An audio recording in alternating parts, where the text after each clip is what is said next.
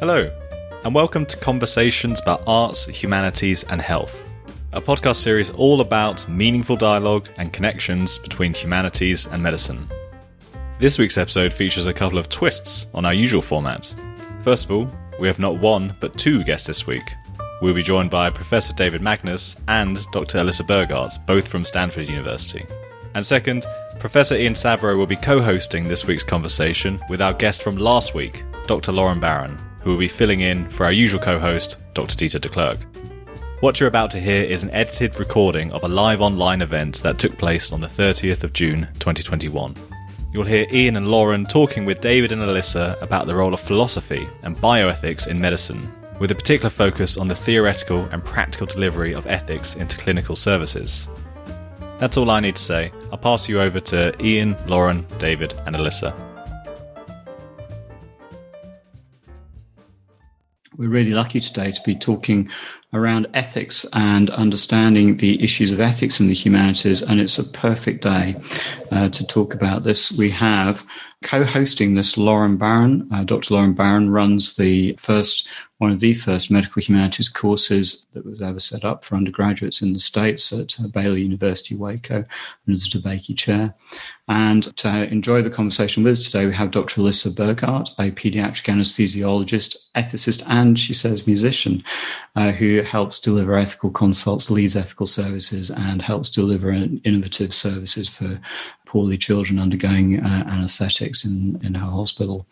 And then also David Magnus, who's the Thomas A. Raffin Professor of Medicine and Bioethics and Professor of Pediatric Medicine and Bioengineering, who's Director of the Stanford Center for Biomedical Ethics and Associate Dean of Research.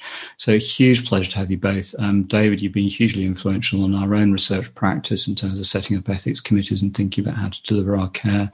Alyssa, likewise, I use some of the words that you and I have talked about in the consults that I do with my own patients.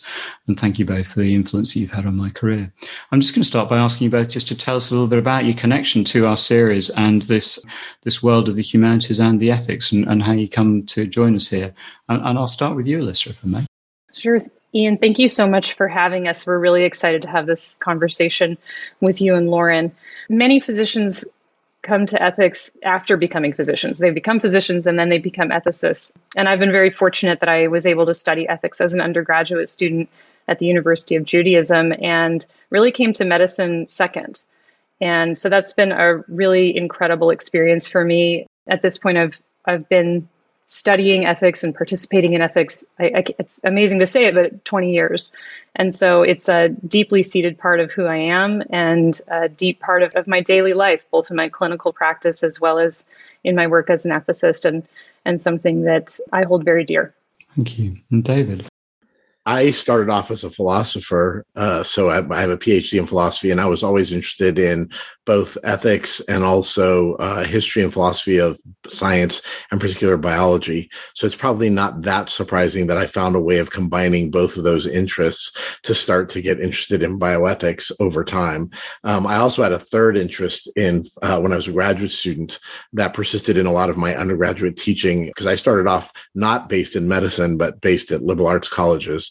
And I taught philosophy of language and linguistics in addition to history and philosophy of biology and ethics. So those are all areas that I was working on. So in a way, for me, the humanities was built in for me pretty early on and baked into the kind of work that I do and the kind of things that I'm interested in.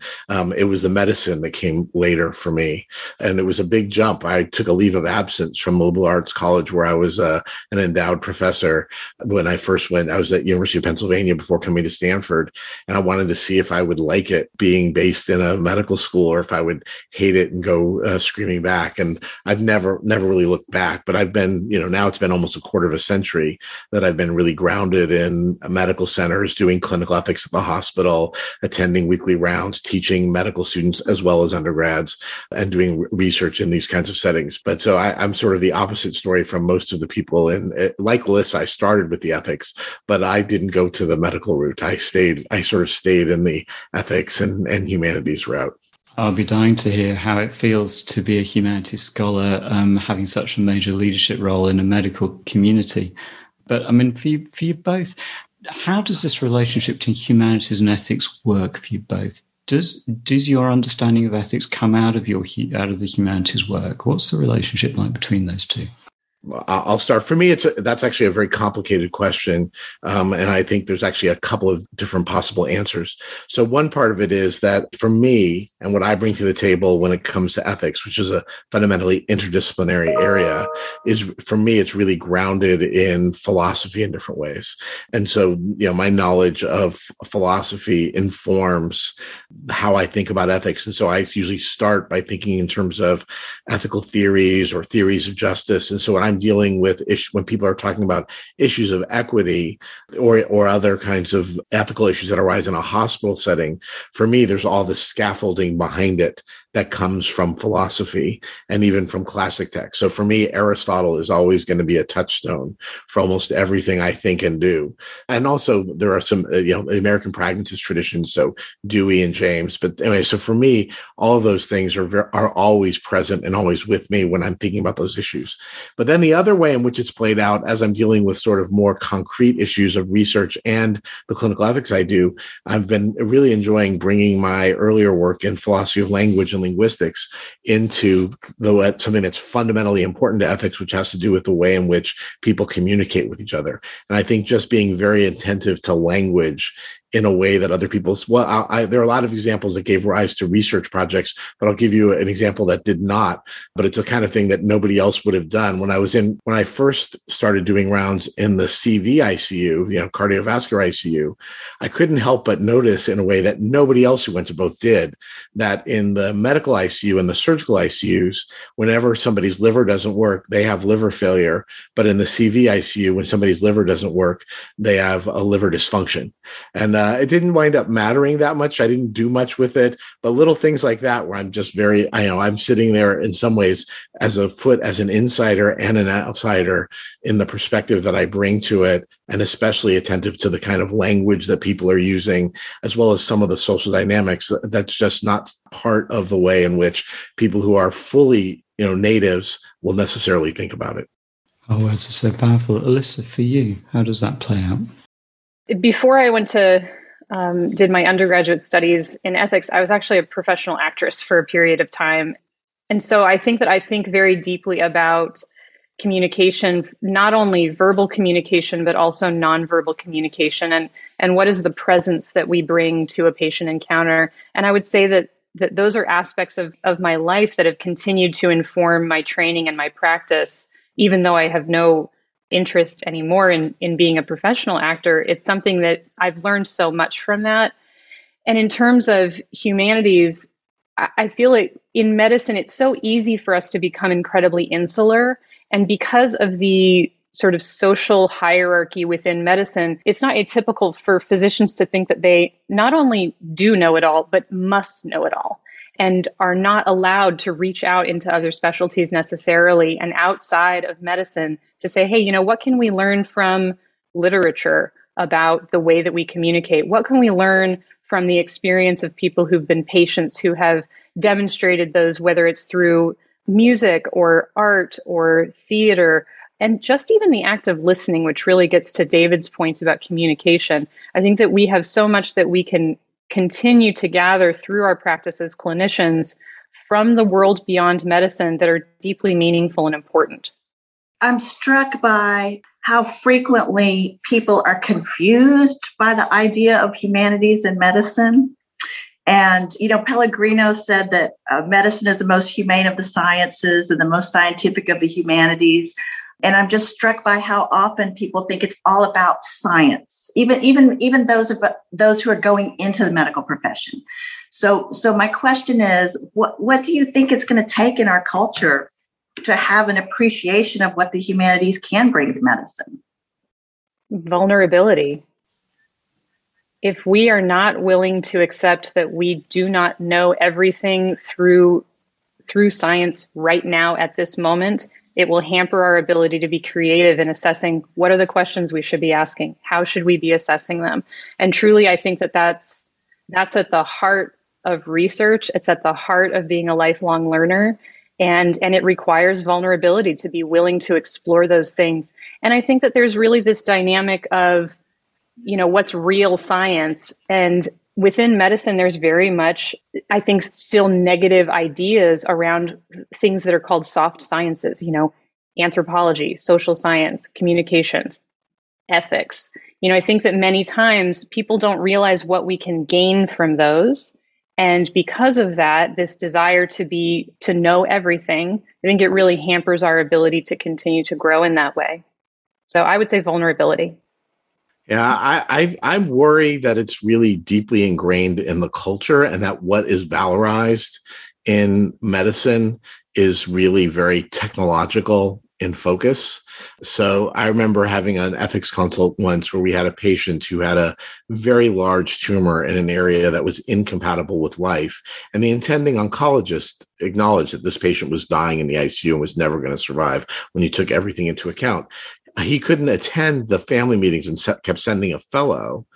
And the fellows kept wanting to focus on wanting to do a biopsy to find out more about the cell receptors and to see whether they might be able to do something that would impact the tumor, even if it had nothing to do with a clinical outcome at all. And it derailed one conversation. We wanted to make sure it didn't derail another one. We were disappointed that another fellow came instead. And so we called the attending and said, can you just tell your fellow to tell the family that they don't need to do this test and we need to just stop now? And then when he acknowledged that to us, but then when he talked to this fellow, all he wanted to do was quiz them about the cell receptors. And we wound up basically saying, just sit in the corner and don't say anything. Your attending is going to come and talk to them later. And we just want you to not cause any harm. But it was just striking that for the attending oncologists, being able to communicate about the fact that this patient was dying was just not a part of what was important for training this fellow. Knowing about what was on the cell receptors were and what might impact them, even though it would have absolutely no clinical outcome, is what really mattered for training. So there's a lot of people who have written about this problem, but I do think it's really ingrained in the culture and in what we valorize, especially in the US. I hope naively that maybe it's a little better in the UK, but in the US, where we focus so much on specialists, where even primary care is disvalued, I think this is very deeply ingrained in the culture, and I think changing it is going to require fundamental radical changes in the way in which people are paid for what they do and the way in which we value and measure quality, so that those things which are in fact critical to good medical care wind up becoming more valorized. I'd like to say that it was all much better in the UK, but David, you told me once, no one medical school, no one medical school. And I think it's C1 physician, no one physician, C1 clinician, no one clinician. We just, Alyssa, you said it takes vulnerability. Do you think it also takes courage? It took me a long while to find the words to use to my peers to reveal to myself and to them what I thought humanities could bring to a profession that I love and care about. I couldn't have said it better myself. Vulnerability requires courage, because you have to be prepared to admit that you need help or that you need to learn something new. You have to be willing to acknowledge that you don't necessarily have every skill that is required to be an excellent physician, an excellent nurse, an excellent scientist. You have to have the courage to say, hey, I want to learn something more about this issue so that I can improve my skills. We offer a great deal of communication training at Stanford specifically for faculty. And I think that this is the other issue, is that, I received some communication training in medical school, which at the time was considered quite revolutionary. And yet what happened is, as and I had been a clinical ethicist and been part of many very difficult conversations before I went to medical school, got some additional training. And then as I went into residency and additional training, you'd see this does not trickle up. This is not going to make it into the attending level if you only train it in medical school. So I think there's also this flawed idea that the people who really need to be trained differently are the students. But it is actually that we need the vulnerability and the courage of people like us who are attending clinicians to say, gosh, I don't feel like that conversation with the family went so well. I wonder if I could have done something different. How could I find that out? And that fundamentally requires, I believe, courage and vulnerability. I think those are together.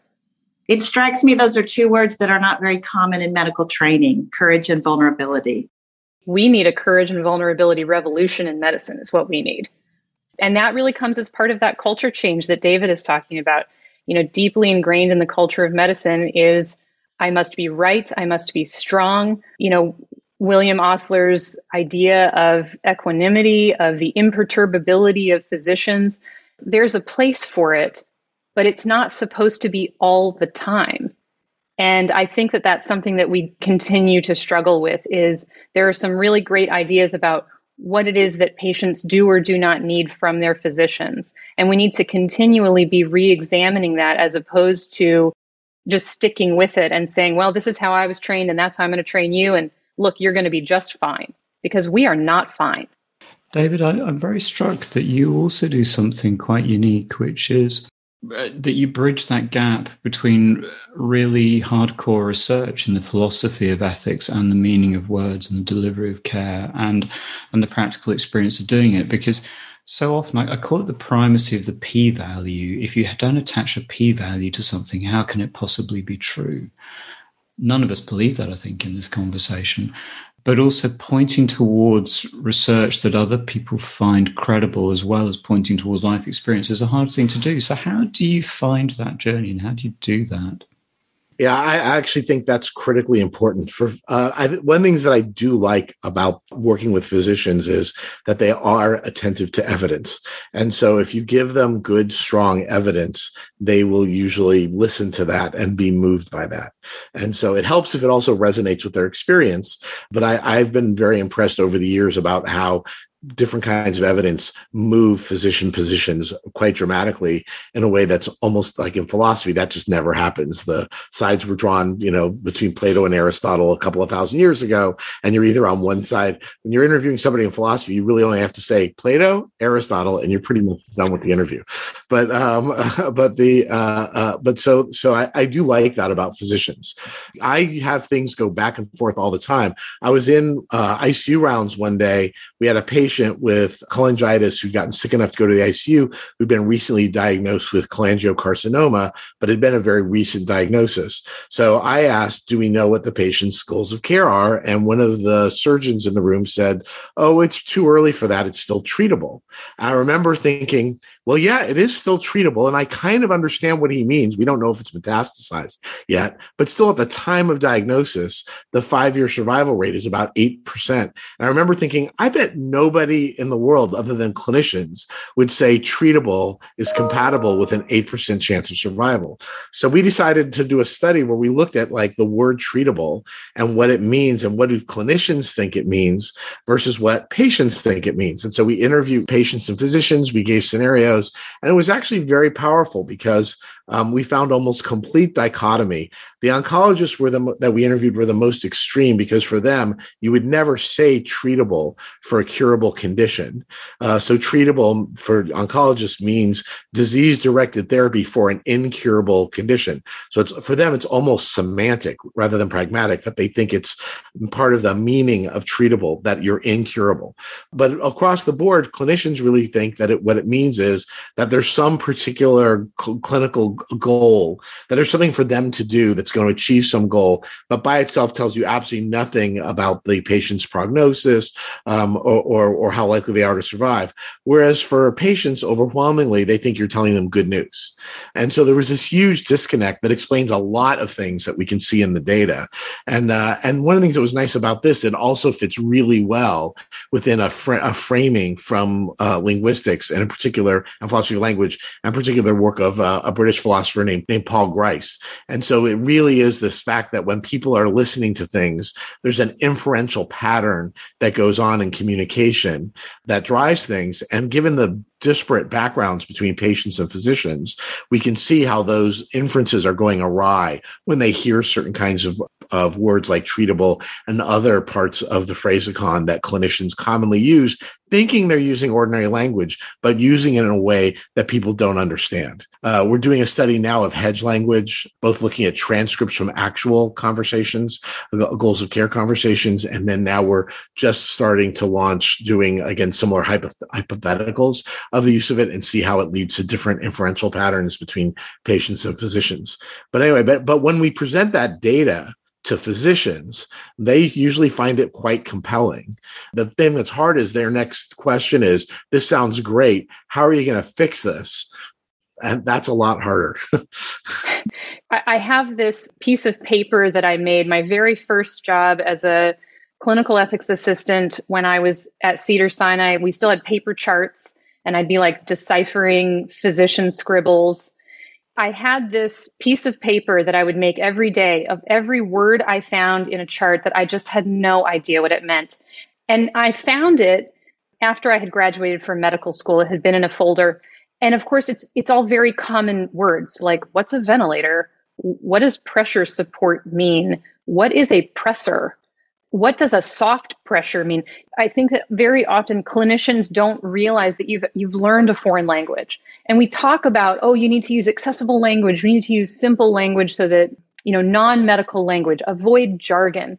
And it's so much easier to say that and to tell someone, oh, avoid using jargon. But as David's mentioned, there are words that become so ingrained in the way that clinicians communicate with each other, and they bleed over into these conversations with patients. And because of our social standing and because of the differences that each patient brings, many patients are not going to feel comfortable telling you that they don't know what you're talking about, or they don't know what you mean, or they try to ask a clarifying question and you see that it just go right over the clinician's head because they're like, well, I already said that. I've told them 5 times. And I'm like, well, just because you said it doesn't mean that they understood anything you said. And so, I really feel like clinically we see this working out in the type of work that David's doing.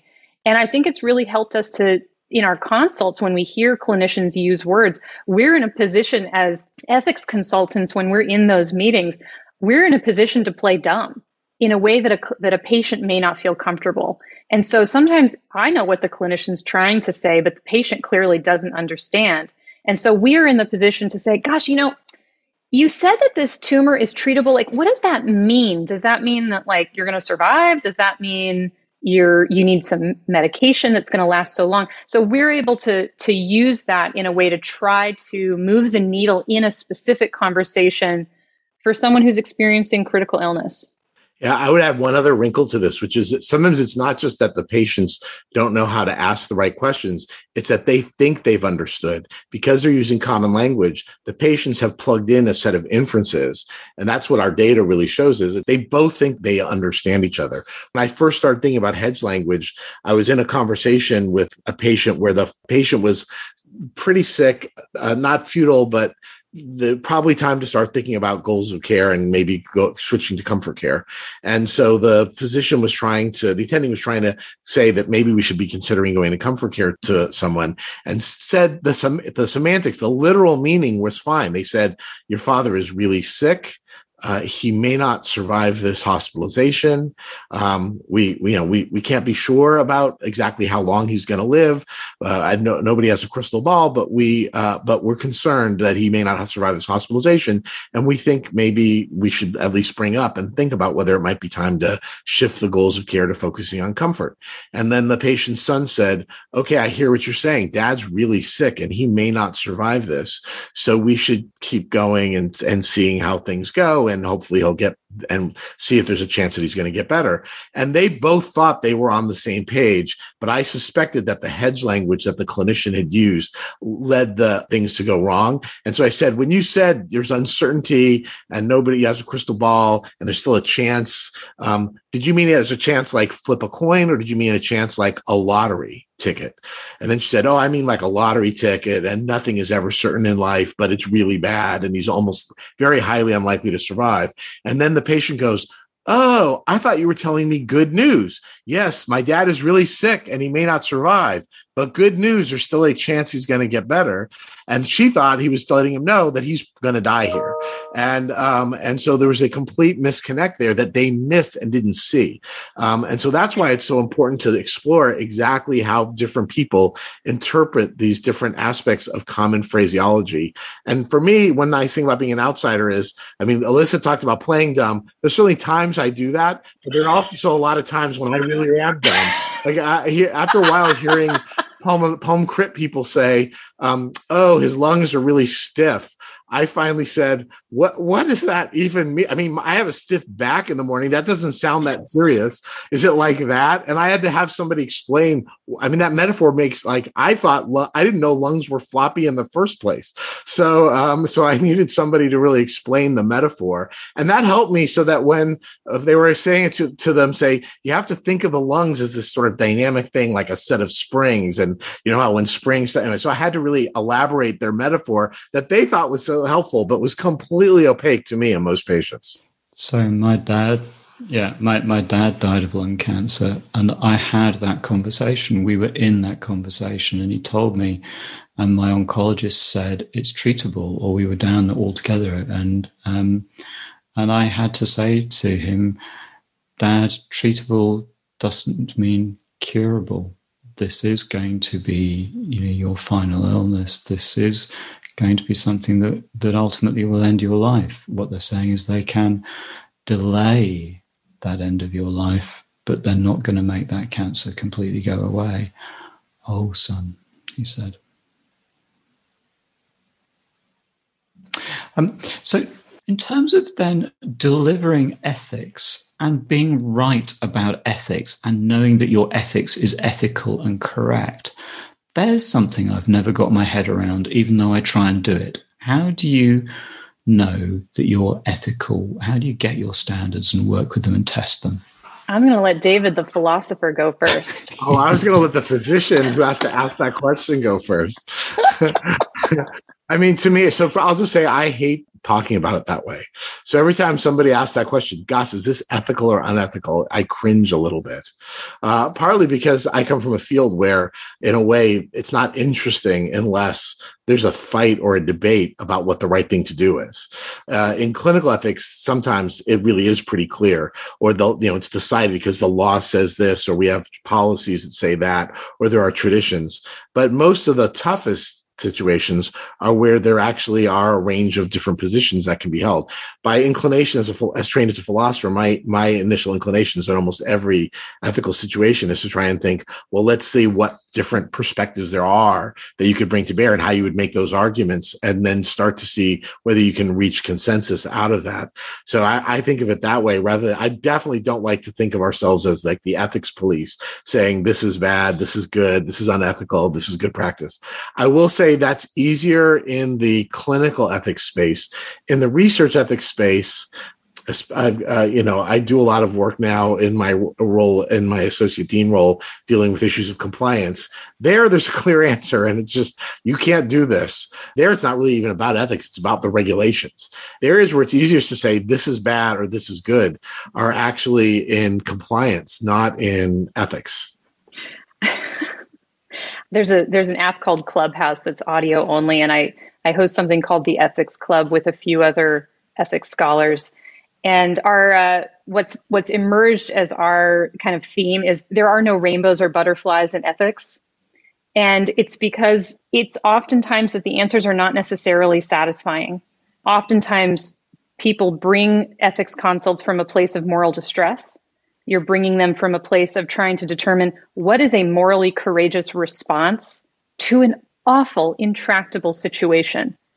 Because oftentimes what we wish the solution was is make the disease go away, make the patient happy, make the family happy, heal this wound that I am witnessing, that I am bearing witness to. Because much of what we deal with in medicine is trauma.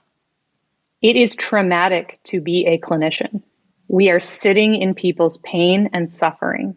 And oftentimes from that emerge these incredibly difficult and challenging conversations. And so I agree with David.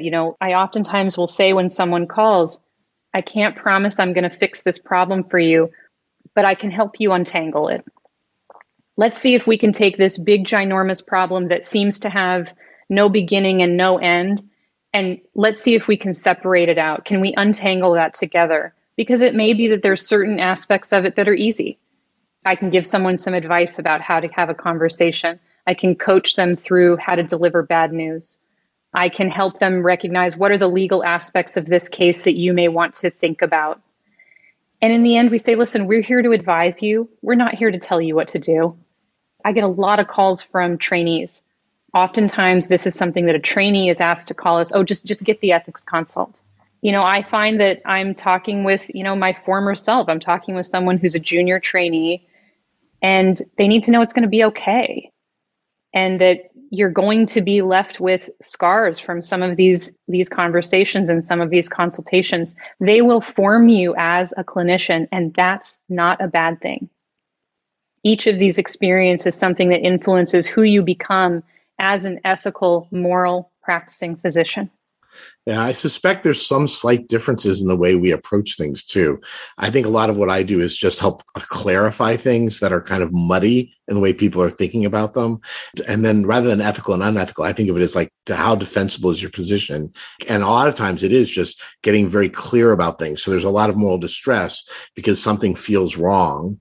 And then when you get clarity on the issue and they really understand it fully, then they sort of have insight themselves about what to do, and they feel much better about it and have less moral distress because it makes sense. Like that happens all the time where, and it goes both ways. We have cases where the teams feel like it's time to stop, and they don't like the burden benefit ratio, and they feel like they're doing something bad because the burden benefit ratio isn't positive. But then we kind of go through the patient's values and how we know about them and what the family's values are and how those are articulated. And then suddenly it's like, okay, that makes sense. So this is my value judgment that I wouldn't want that for me. But reasonable people can disagree about where they draw the line. And we have pretty compelling evidence that where they would draw the line is not where the patient would draw the line. Then that's okay. And that sometimes alleviates some of that moral distress. In other cases, it may go the other way, where people are like, well, the family wants to keep going, but we have compelling evidence that it's not in keeping with the patient's values. Well, then we can sometimes step in and do that role for the family to make sure they understand that their role is to not do what they think is best, but to try to the best of their ability, knowing that it's impossible because there's empirical data showing how poor we are at doing this, but to the best of their ability, rendering a substituted judgment. In the pediatric side of things, we are more often in the position where the family reaches the decision and reaches the understanding that their child has suffered enough and that there's enough clarity that the outcome will not be what they'd hoped for. It is, I think, more common at the pediatric side for families to reach that before the clinicians, and the clinicians have a much harder time with that. The clinicians feel fine with it if they've figured it out and then the family figures it out. So that's like a whole other kind of uniqueness that we see in our work across both a major tertiary care adult hospital and a major tertiary care pediatric hospital.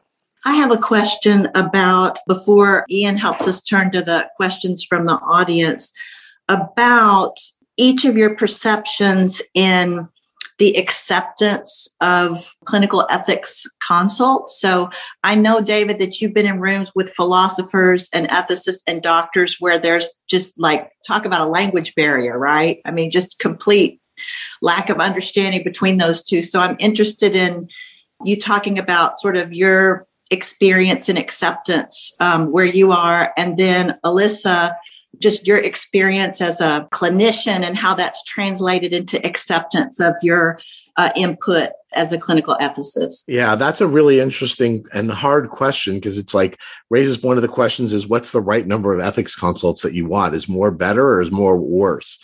But I would say, I think in the end, for most clinicians, just like they're responsive to data, they're also very responsive to experience. And so when clinicians call ethics consults and have success and feel like we were of that tremendous value to them, then they're more likely to start. I just saw that pattern from very early on when I was at Stanford. I would have a success, and then all of a sudden that same service would be calling us all the time. So over time, we just keep building it up. I also think it helps a little bit. The fact that we do the research that we do and publish what we publish gives us some academic credibility that I think also is important at an academic medical center like Stanford. So the combination of all of those two things has been pretty dramatic. When I first came to Stanford, I think they were doing, maybe 50 consults a year. I think a couple of years before it was 35. It had increased to about 50 a year when I first came to the adult hospital. In 2020, it was over 500 consults that were conducted that year. So it's increased by an order of 10. It's required a lot more staffing. We had a third of an FTE when I started, and now we've got about not quite 10 times as much, but we're getting there. It's just grown and grown. But you had to do that. You have to prove your value. It really helps to do rounds every week with them. So we did interdisciplinary rounds. We still do them every week. And we've done that for 20 years, maybe longer. Some of it predates me. It's become part of the training in the intensive care units that the fellows all get to interact with ethics on a weekly basis. And it's just part of helping to frame how they think about things. And I will say, this is just anecdotal, so it's not really strong evidence, but we did see when we started shifting rounds from the ICU units that we were part of to a new unit, DNRs went up, a whole bunch of things in clinical care, length of stay went down. So there were a whole lot of other things that wound up happening as a result of our just being constantly present and just building those relationships. Our consultants all know all the attendings. They all know us very well. They trust us.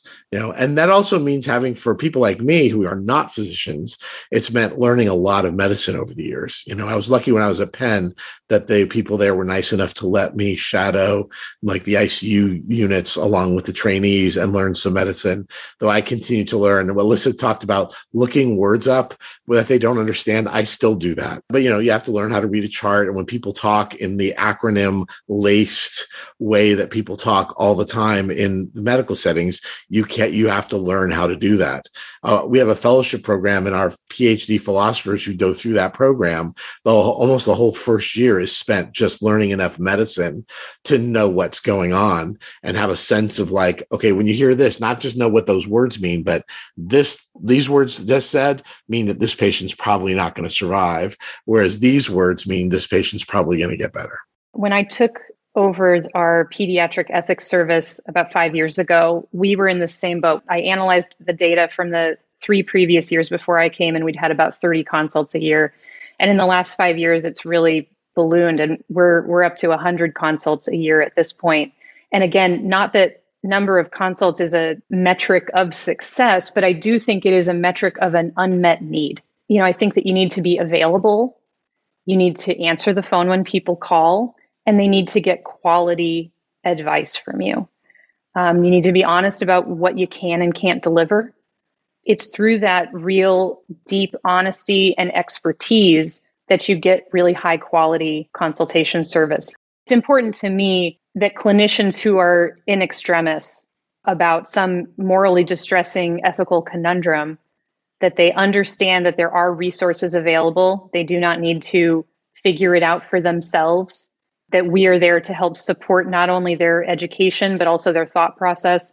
And I really hope that with each consultation that we do, that we're helping to enhance that clinician's ability to handle that same issue in the future. And I think we see that at the adult hospital as well, where I also consult, is that those 500 consults are not easy. We seem to have really trained the faculty to deal with the easiest issues themselves. And so the cases that we're getting are increasingly complex. They're increasingly ethically complex, which is exciting for us because we find them more interesting. But those are, I think, things that really matter.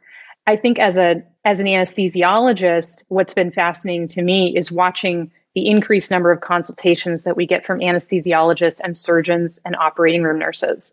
Because previously, that's a real bat cave. That's a secret place. There's not a lot of interaction oftentimes outside. And so essentially having an embedded ethicist in our operating rooms, I think, has made a significant impact in the kinds of difficulties that clinicians in that space are dealing with that they're just different than those that we see either in the clinics or out on the floors. We've spoken a lot. I'm going to try and bring in a couple of questions that we've had around the benefits of providing evidence to support a dialogue around the value of humanities and ethics.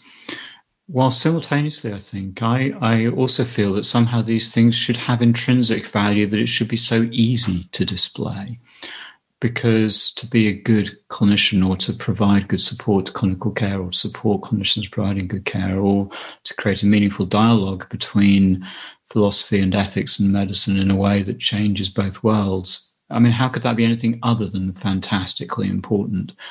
And one of the questioners has been putting comments around how do we stand on evidence-based medicine, and why is medicine so science-focused rather than focusing on the social science nature of our world, and why does needing to be scientific seem to trump everything that we do?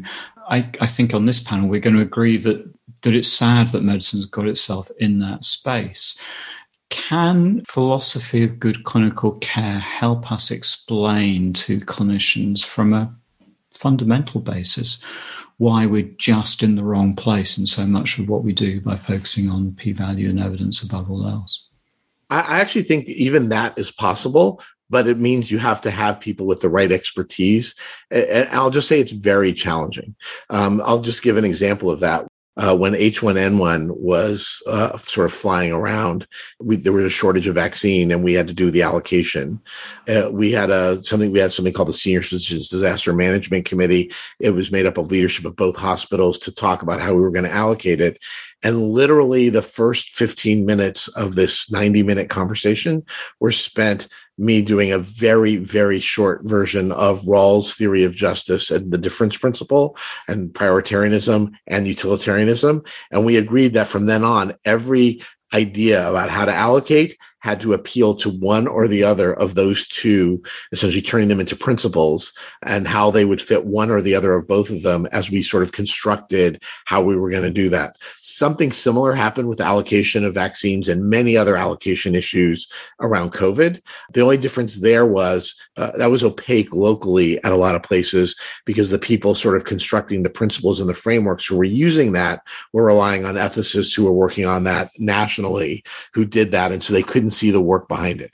But I think the more that they can actually hear, like, this is not just stuff we're pulling. I mean, it seems sometimes when you talk to an ethicist and they say, well, you should think of it this way, and here's the trade-offs, or here's the two principles that we're trading off here. It seems like these things just come out of thin air. Whereas if you can actually take the time to really, I mean, it's, you know, we for the vaccine allocation committee, they gave me a whole hour to really explain the theories behind the principles. They were all familiar with the principles because the national academies were using similar ones to the ones that the CDC was using. And so they were used to seeing these sets of principles, but I sort of explained where they were derived from theoretically. And that really starts to say, okay, there's like a whole field there that I get, that there's a bunch of smart people who've spent a lot of time spending their lives thinking about, that stands behind this. Anyway, but you have to do the work to really demonstrate that, because what's too often happens in ethics is they just get the tip of the iceberg, and that tip of the iceberg is not really that impressive. And you have to show them the whole thing that's underneath, that's really scaffolding everything. And when you can do that, but of course, time's a crunch and it's hard to get them to spend the time listening, but even showing them glimpses of that and getting them a sense of the fact that there's that iceberg underneath it, then they're more likely to say, okay, this tip of the iceberg, that's fine. We trust that you know what's underneath that and are going to take care of that. You have so just helped me rewrite my next ethics lecture. You know, one of the things that I think the pandemic has really put into perspective in a unique way, we know that burnout and moral distress are related to each other. And I think what we're seeing with the mass exodus of nurses, not only in the US, but also in the UK, that if we do not have ways to address moral distress at the bedside, we're still in the midst of an over year-long trauma as healthcare providers. And so I think this is a unique time as ethicists. I think that as ethicists across our own country, certainly we've heard the burdens on ethicists to try to help deal with these major issues about allocation. You know, we've been pushed in unique ways in the last year as well. And I think that by really being clear on addressing moral distress as a fundamental part of addressing burnout and staff retention is a unique way to demonstrate value as ethics services that I don't think has been appreciated previous to this. Which beautifully answers one of the questions before I even had to ask it, where one of our questions was talking about how we sit in people's, reflecting on your comment about sitting in people's pain and suffering, which I think is a very powerful way of describing it. What about considering the well-being of the clinician? I can't help but completely agree. I mean, I would say that I'm suffering from burnout from the last 15 months. not just from things that are seen, but from the continual avalanche of change that the whole thing has brought. The continual reorganization of services and the reinvention and the overwhelming need and having to meet it in a new landscape in a new way that changes all the time. This sense of the flood of need and this vague sense of we have no place to go to say that we are or aren't coping or what it feels like to do is incredibly challenging. I try and say these words because then my colleagues say back, yes, I feel like that too. I'm glad I'm not alone. But it also takes a bit of courage to stand up there and say, I'm not coping. That resonates with me very, very personally. Thank you for sharing that. It does. It takes bravery and it takes vulnerability for clinicians who, people come to us in their times of greatest need, truly life or death situations. And I think that we've seen through the pandemic that this ongoing trauma, it needs an answer. And I certainly don't think that ethics consultation alone is going to be the answer to that deep pain. But I think that the work that David and I do and the work that you two do can make a difference. And I think that, when we think about humanities in the broadest sense, ethics, literature, communication, music, there's so many different ways that I think we can use to process this trauma with clinicians, with patients, in ways that can be healing. I became a physician because I wanted a meaningful life. And I don't want to lose that because of a virus. And I think that all of us want to be able to keep getting that meaningful life and enjoying and supporting the meaningful lives of others. I will say one thing that the virus has done that I think, not just the virus, but also the Black Lives Matter movement and other things that have been happening in the U.S. together, is I would say it's kind of interesting to me. So I started teaching about, 5 or 6 years ago, an undergraduate course on justice and allocation in healthcare. And although obviously it was partly motivated by what was going on with Obamacare and other things like that, and that was the macro issues were part of it. The reason why I taught the course was because there are all these meso-level issues of justice and allocation that I was dealing with in the hospital. And, they bring me in on a lot of policy level things in the hospital systems. And so I was dealing with a lot of these issues. And there was surprisingly little literature on many of these topics in ethics.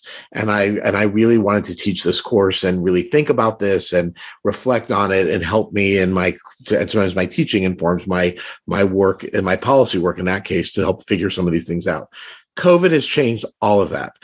So from a policy perspective, I feel like it's better, a little better now, although we've got a new committee right now that's meeting in a little while, in a couple of hours, but it's just been one thing after another of allocation issues. And the result is, like, if you think about things like crisis standard of care and how to allocate ventilators in a shortage, the total number of ethics articles written about that topic before COVID was, a dozen pieces. It was very easy to master all that literature. The leading literature was mostly outgrowths of the National Academy of Medicine, which was quite good for its time, but that was it. But now it's like, I just my journal alone, I'm the editor-in-chief of the American Journal of Bioethics. We probably get, we get like 10, it feels like we get a whole bunch of articles on this topic every month still.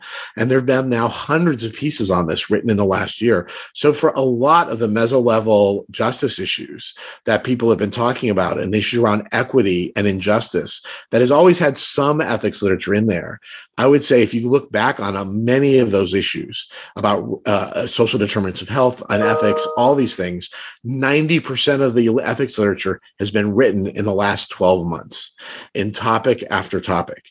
And so I think this is going to resonate for years from now in a fundamental change in our field. I'm excited about it because it's something that I was interested in before COVID. And I got to put that as interest into practice for the past year. I really think it's really focusing on justice and allocation issues and equity issues. I think those are going to be here to stay as a front and center in bioethics instead of something that was really relatively small as a part of what people were dealing with. So I'm going to finish, because we're nearly at the end, just with a question for each of you, which is, how do the humanities resource you as individuals to do what you do better, or encourage you, or drive you forward in your thinking? I read a lot outside of medicine. I think that's something that's, and not just academic work, but also, popular work. I really enjoy Brain Pickings, which is something that Maria Popova puts together. It's a beautiful collection of literature that she sort of synthesizes into these beautiful blog pieces, and they're long form. And that's something that's been a resource for me over the past several years, and certainly during the pandemic, to say, gosh, I really need a diet from the news right now, because work is hard enough, and engaging with some of the challenging things that have been going on in our world, you kind of need to take a break from it. So I think that by being very deliberate about how I spend my time out of the hospital makes an incredible difference for me of bringing my best self to the work that I do in the hospital. Additionally, as you mentioned, I'm an amateur musician. I love to sing. I love to play guitar. So that's a big part of one of the ways that I take care of myself, but it's also something my family really enjoys. And since the pandemic started, I've actually been part of a group on Twitter where we try to just post 2-minute songs, and we try to be really quick about it. We really try to focus not on perfection, but just on just being vulnerable and sharing that work. And I think it's been our own group's wellness activity, one might say. And I think we share a little bit of joy with others. For me, and I alluded to this a little bit earlier, I feel like in all of my work, I never feel like I'm alone, because I always feel like both these great texts and great philosophers and great theorists of and literature is with me, as well as all the contemporary literature that's being produced. So I feel like all these voices are always with me. So I don't feel like whenever I'm going into a consult, I really feel like, and it's in some ways my biggest strength as an ethicist, because I'm not a clinician, is that I'm a conduit to contemporary literature. I'm a conduit to historical literature and all these great texts that I've had the privilege to also be able to teach over the course of many, many years. And so I feel like they're with me whenever I'm in the room. So it makes me feel less alone. And it also sort of cloaks me a little bit, because it's when I'm speaking, I really feel, I often can really say, it's like, well, the literature is split on this topic, with some people thinking this, or there was a debate 5 years ago and literature was split. This is what the consensus is now about how to look at this issue. And then here's how this is all derived from these classic texts that this all is the working out of. So I feel like I've got all of that with me all the time when I'm having these conversations. That really helps me a lot, because I really feel like I'm cloaked in that background, and I've got these people who are always with me when I'm interacting with clinicians and patients. Thank you. And for being one of the first people who makes me want to go away and read Aristotle. Reading Aristotle is time well spent. So I'm going to say that that's got to be the perfect place to finish this. I'm going to say thank you so much to everybody who joined in and listened, and to David and Alyssa for just sharing such wisdom and such practical wisdom, and Lauren for joining me and hosting and asking the questions and helping, and David for running this. Bye, everybody. Bye. Thanks for having us. That was our 5th conversation about arts, humanities and health with Professor David Magnus and Dr. Alyssa Burghardt. Thank you for listening. Join us for the next episode, which will be the final episode of our first season. For the season finale, we're very excited to be joined by Professor Rita Sharon from Columbia University. Dita and Ian will talk with Rita about her pioneering work in narrative medicine, as well as the pivotal role of aesthetics and aesthetic experiences in the practices of narrative medicine. For more details, look us up on Twitter @ConvoArtsHealth, or you can go to our website www.research.kent.ac.uk/medical humanities. This episode of Conversations about Arts, Humanities and Health was produced by me, David Brown. Until next time,